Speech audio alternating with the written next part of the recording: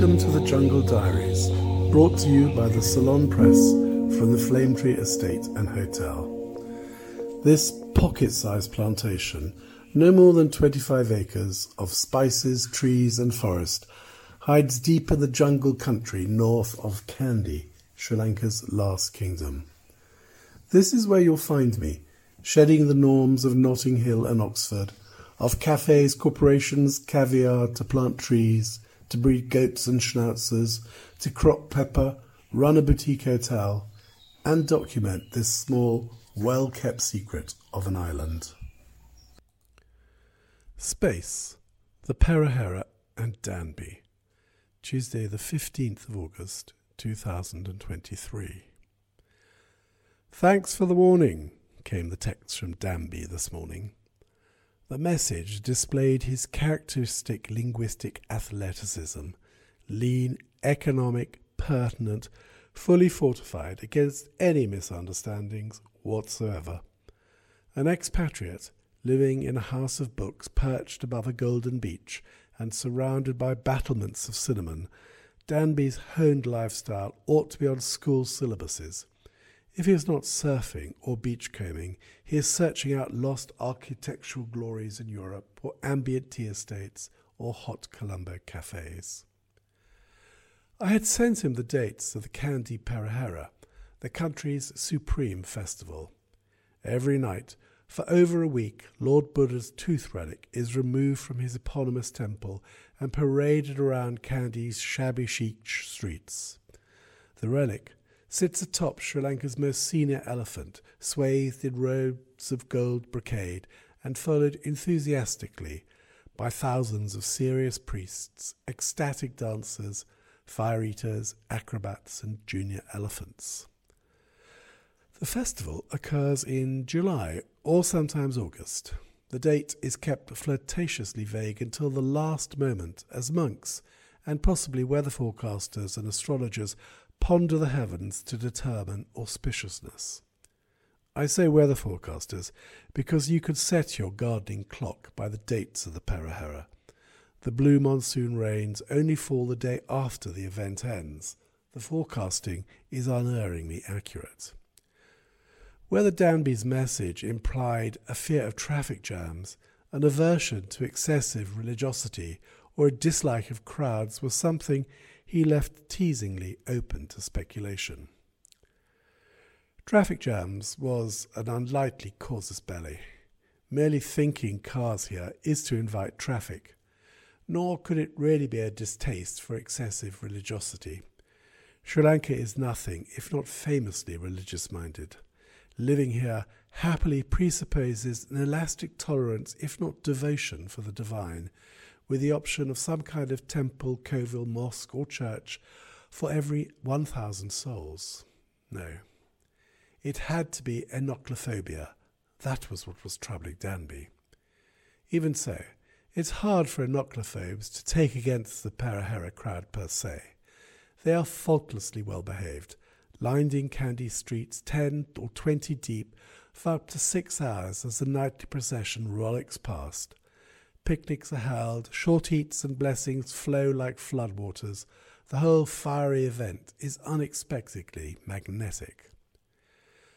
Before the Civil War ended, the Perhera was wholly patronised by locals, the tourists choosing Bali over a war zone.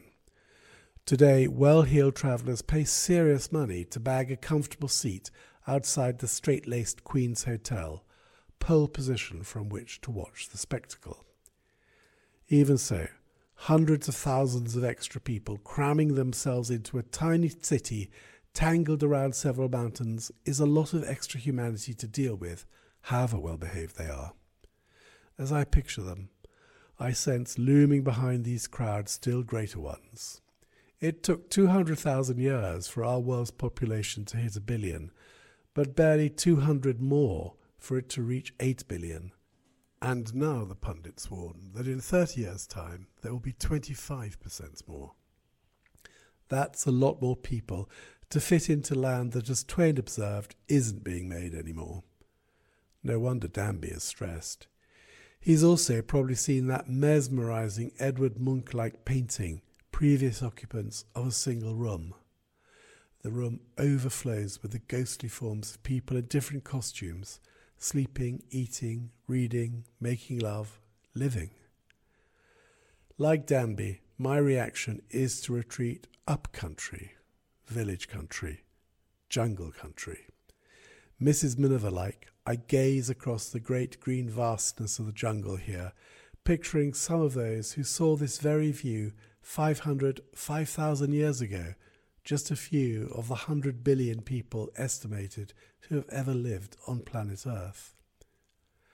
And looking, my foreigner starts to disintegrate. I picture the First Nation Whether pushed to these inland hills by boatloads of Iron Age migrants from the Indian subcontinent. The columns of medieval refugees fleeing Chola invasions and the destruction of the glittering city of Anuradhapura, climbing up from the dry Kurunegala plains into these bastion hills. And the ranks of colonial armies wilting in surge twill, climbing up from the Gallagher Gap, forever failing to take Kandy until at last the last kingdom fell, victim not to brigades but bribes. These are my friends, these few forgotten people, and walking the narrow mountain roads we have cut on the estate, it's hard to comprehend the seething stress and excitement in the almost equally narrow streets of Kandy. Like Danby, I'm staying put. Enoclophobia is, I reckon, something of an age thing. The older you get, the more enoclophobic you become. It's one of aging's more agreeable symptoms, something you can bring up over dinner or drinks, unlike, say, dribbling or a life-threatening medical condition. It's something to bask in, and bask in it I do. Unless, like Danby, you're very self-disciplined, it is all just too easy to be sidetracked. Nights out, once only offers of Nordic furniture, spinning sessions at ambitious gyms, bagging that last table at Oxo, office jousting, like a medieval knight. Life, in the absence of people or services, is finally about just what you alone should do. Life on the estate is a textbook balance between solitude and activity, calm and commotion. Some 6 to 12 hotel guests a day, eager for the rest and with a thoughtful story to tell. 20 staff, 5 miniature schnauzers and 8 Marie Antoinette-like goats. Priyanka comes and goes in his little tuk-tuk, fetching fruit and vegetables. The Paliathec village tractor collects rubbish weekly. The Ceylon electricity board stops by to fix power lines destroyed by monkeys. It's just about the right amount of hither and thither to keep you plugged into the world. Some friends warn me that I am in severe danger of becoming a sort of hill version of Simon the Stylite.